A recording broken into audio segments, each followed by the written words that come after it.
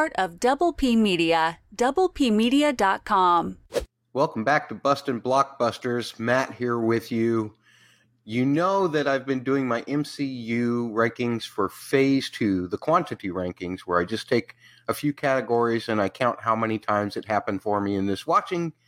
And I've been able, for the most part, to be able to talk about each of these films in about 5 minutes, which is why I've been doing these about 5 minutes about specials here recently and just releasing one a week.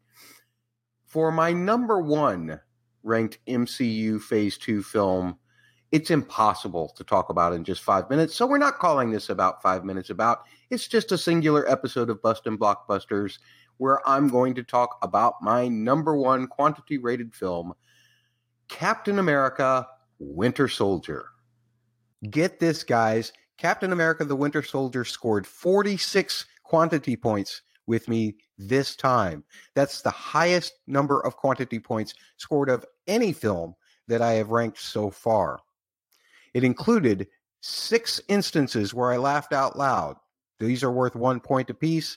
When Sam says to Steve, "You should take a lap."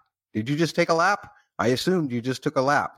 Laugh every time that line comes out, because that's me. There's no way that I could keep up with Captain America either. The next one is when Captain America says to Natasha, "Secure the engine room, then find me a date." And she responds by saying, "I'm multitasking." Love that. The next one is that the air conditioning is fully operational when Fury asks what's not damaged. I still laugh every time when Natasha asks Steve if his last kiss was in 1945. The 5th time that I laughed out loud was after Natasha kicks Sitwell off of the roof and then keeps trying to set Steve up with someone. The final point went to Natasha after she took out Pierce's team and said, "I'm sorry, did I step on your moment?" And that concludes the laugh out loud point. Each time I note the score, it also gets 1 point apiece. This score is one of my favorite scores in all of the MCU, and there were 12 instances where I noted the score this watching, so that is a total of 12 points. The first instance happens on the Lemurian Star sequence, where we get introduced to Henry Jackson's Captain America theme. It's probably one of my favorite all-time themes and bits of scoring in the entirety of the MCU. Instance 2 was when Cap sees Project Insight, and it uses that Captain America theme to a certain extent, but out of that particular 2-note motive, or little theme built out of a 2-note motive, it builds it into something that is even bigger. And this is more like a SHIELD theme than the Captain America theme by being built into something bigger. My third instance is at the Smithsonian. It's a very nice moving tribute by Jackson to Silvestri's original Captain America theme. There are some changes, of course, but that first motive in the horns that you hear at the museum is the same shape as Silvestri's. And following that on through, it does go into the new theme by Jackman as he continues to look at exhibits about the Howling Commandos. And then there are variations on the original theme again towards the end, and that is extraordinary. The next scoring instance comes from the time that Cap jumps out of the elevator all the way through to him taking out the plane. The next instance is during the whole sequence of Bucky hunting Steve, Sam, and Natasha. The next time is the presentation of the theme again when Stan Lee, the security guard, discovers that the old uniform has been taken.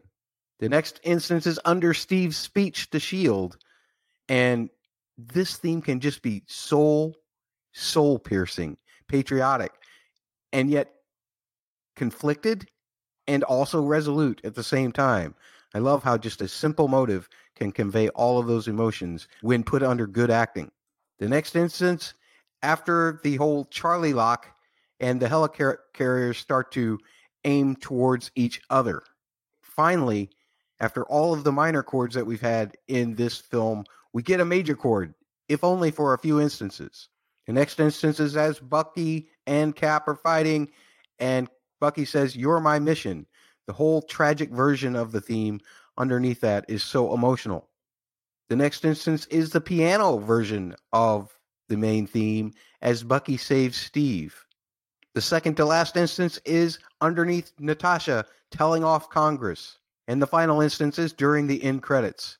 Just a great version, most of the time, of the same themes, but treated in just such ways that they really work under each scene they're placed in.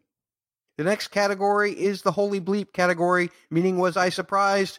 This is a Phase 2 film. I'm not really going to be surprised by much of anything of these films. I've seen them so often, and their stories are so embedded in my mind. There's really no surprise. So no points for holy bleep, even though an instance would have been worth 2 points apiece. Next up is the fist pump. Times when I physically fist pumped as I watch this film. I do that a lot. And I especially do it a lot in this particular film. They get 2 points apiece for every time that I do it. And that's a total of 20 points this time around. The first one, when Natasha shows up with her fossil joke. And maybe that should have been a laugh out loud, but for me, it's more of a fist pump for me. The next instance is seeing Natasha just kick total butt in the engine room. The next instance is Nick Fury telling Cap that he needs to get with the program, that S.H.I.E.L.D. will isolate threats before they happen. And Cap responds by saying, "Don't hold your breath." I love that because it hints right at the freedom that Captain America is alluding to, that ends up also coloring his take on the Sokovia Accords in Civil War. The next instance is when Cap takes out the jet and lands with the shield sticking in the foreground. The next instance is after Natasha kicks Sitwell off of the roof, and we see Falcon for the first time as Falcon, as Sam brings Sitwell back. The next instance is Natasha saving herself from the bridge fall with her cord. And either she learned that trick from Barton, or Barton learned it from her. I'm not sure which it is, but it has to be one way or the other. The next fist pump was when Hill shows up to save Cap, Sam, and Natasha.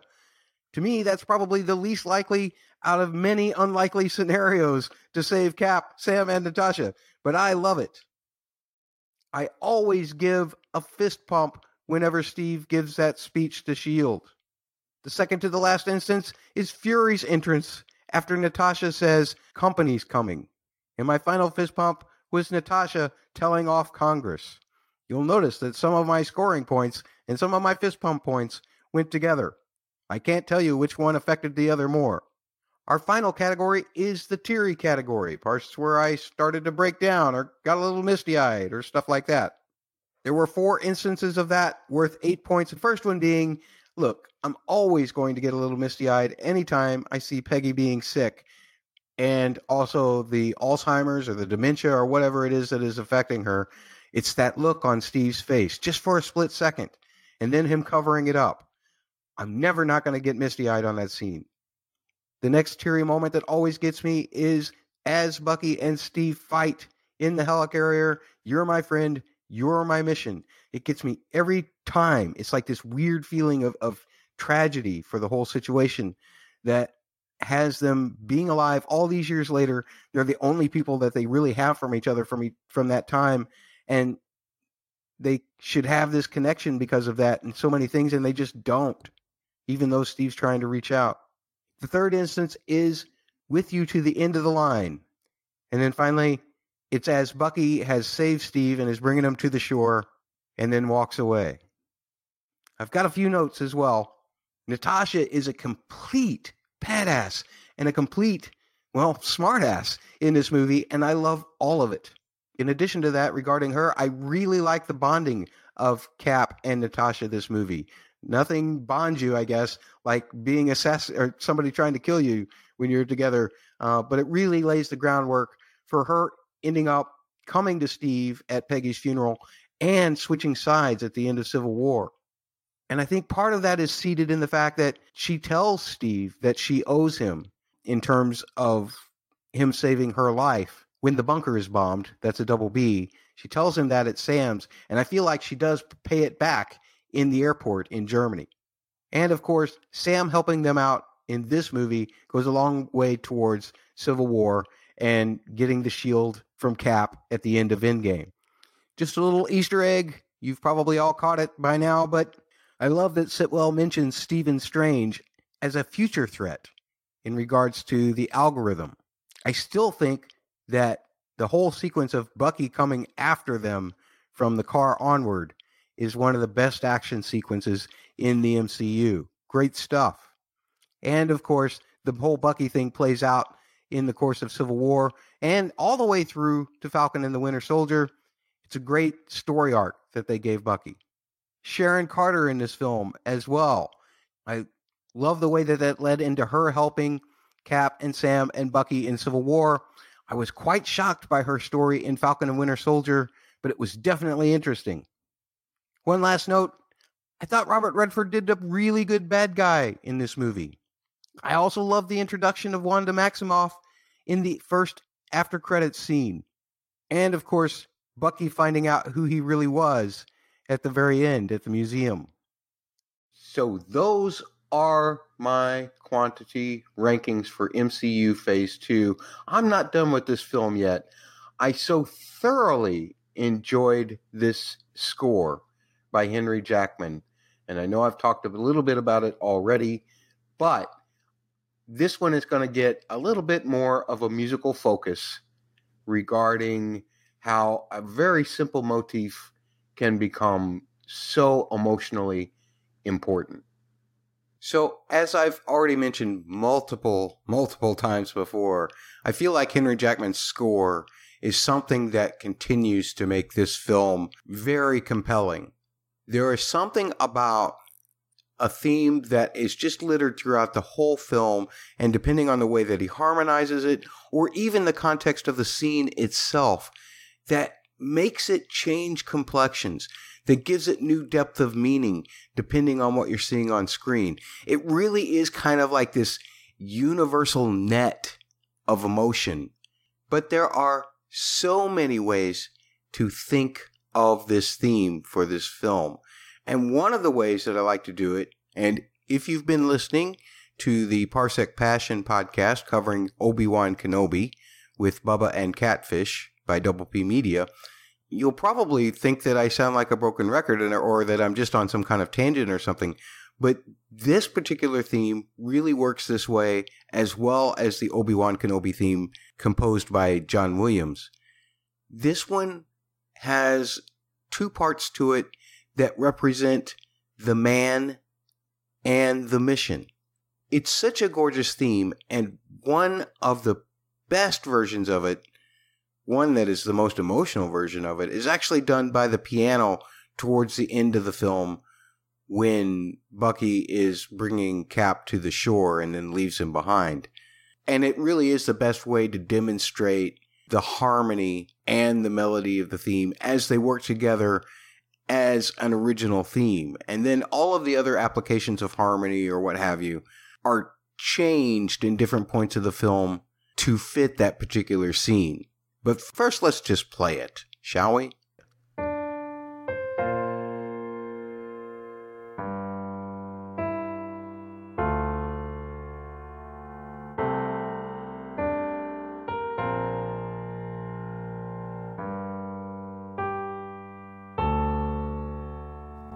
Just an amazing piece of music. And I always like to look at music in several different parts. But one thing I look at is melodic shape, which is how far the notes go up or down, or the distance between notes. And one thing that I love about the shape of this particular melody is how it's always reaching for something. It's just like Captain America was always reaching for a higher idea, more pure than everybody else's. So it always starts with a great leap like this. And then, circumstances push it back down. So he has to take a little step. And so he tries again, but it doesn't get quite as high. But he's still gaining ground, and he finds that middle ground right at the end. It's now centered. And that's a great way to add narrative and motive behind a character just by using melodic shape. And then the harmony that is used typically tells us what emotion to feel about that journey. Because while the version that I just played for you is very pretty and has a wonderful harmony underneath it that feels sad, quite frankly, that's not the way we first hear it in this film. We first hear it in this film during the Lumerian star sequence where Cap is in fighting mode. And listen to how there's a difference in the way the harmony feels when that happens. There's a lot more power in that. Also, the chords aren't really moving. There's still that same note in the bass. It's anchored in the mission. So we learned about the man and his characteristics through the shape of the melody, but it's the harmony that tells us about what the mission is. At the end, in the version that I played you at the beginning of this segment, that's sad because Bucky did save this guy's life, but still walks away. Yet the version that I just played for you, that's Captain going headlong first into getting the job done, the militaristic side of the mission. Not only that, but when things are more battle-oriented, Jackman dresses it all up. The theme is still there, but there are other little elements that he adds in. Fast-moving elements, things that help separate the beat into even smaller beats, and that's what gives us the excitement during these fight sequences. Principally, he used this motive throughout the film to work with his main theme for Captain. By adding that kind of motion to go along with these long-sounding notes, these long chords, these notes that stretch way up, but yet you still have this figure going that stays pretty much in the same area. That is really good musical storytelling. And that's all I've got to say about the music. So there you go. Captain America, the Winter Soldier, in its completion, not only my top-ranked quantity ranking Phase 2 film, but one of my favorite films of the entire MCU. I really appreciate you joining me this time. Now that I have completed all of these little mini segments ranking the Phase 2 of MCU, I will be able to now put together a singular video, and it'll be going up on the Double P Media YouTube when they have time to put it up. They've got a lot of things going on, so you should be sure to check out Double P Media, not only their YouTube, which is at youtube.com/c/the word double, the letter P, the word media, but you should also check out their website, the word double, the letter P, the word media.com, and of course all of their socials, such as at Twitter and Instagram, the word double, the letters PHQ, and be sure to check out their Facebook page as well, facebook.com/the word double, the letters PHQ. As for me, I'm at Bust Blockbuster on Twitter, so be sure to check me out. Follow me if you wish. I would love to hear from you, what you think of these rankings and such. I also like it when you share the love, when you share the podcast information with your friends or with your fellow social media peoples. Thank you very much for doing that. Leave reviews where you can, written reviews. They're very helpful. I promise I will share them on the podcast as well. And coming up for this particular podcast, we still have the music from Doctor Strange in the Multiverse of Madness to look at. Danny Elfman did the score for it. I loved his Batman score. And he's released an album, but not everything that was in the film made the album. So I am waiting for the film to come out on Disney Plus before I do a complete review of Danny Elfman's score for Doctor Strange in the Multiverse of Madness. You'll have that soon. In September, we will be covering Lord of the Rings, Rings of Power on Amazon. And then later in the year, hopefully, now that the Wheel of Time production has concluded, has been wrapped, hopefully we will get Wheel of Time towards the end of the year as well, or at the beginning of next year. You can find everything that I do at mattsaudioblog.com, MATTS audioblog.com. And you can also find a contact form there if you want to email me through that contact form, or you can just simply send an email to mattsaudioblog@gmail.com, MATTS audioblog@gmail.com. Thanks for joining me.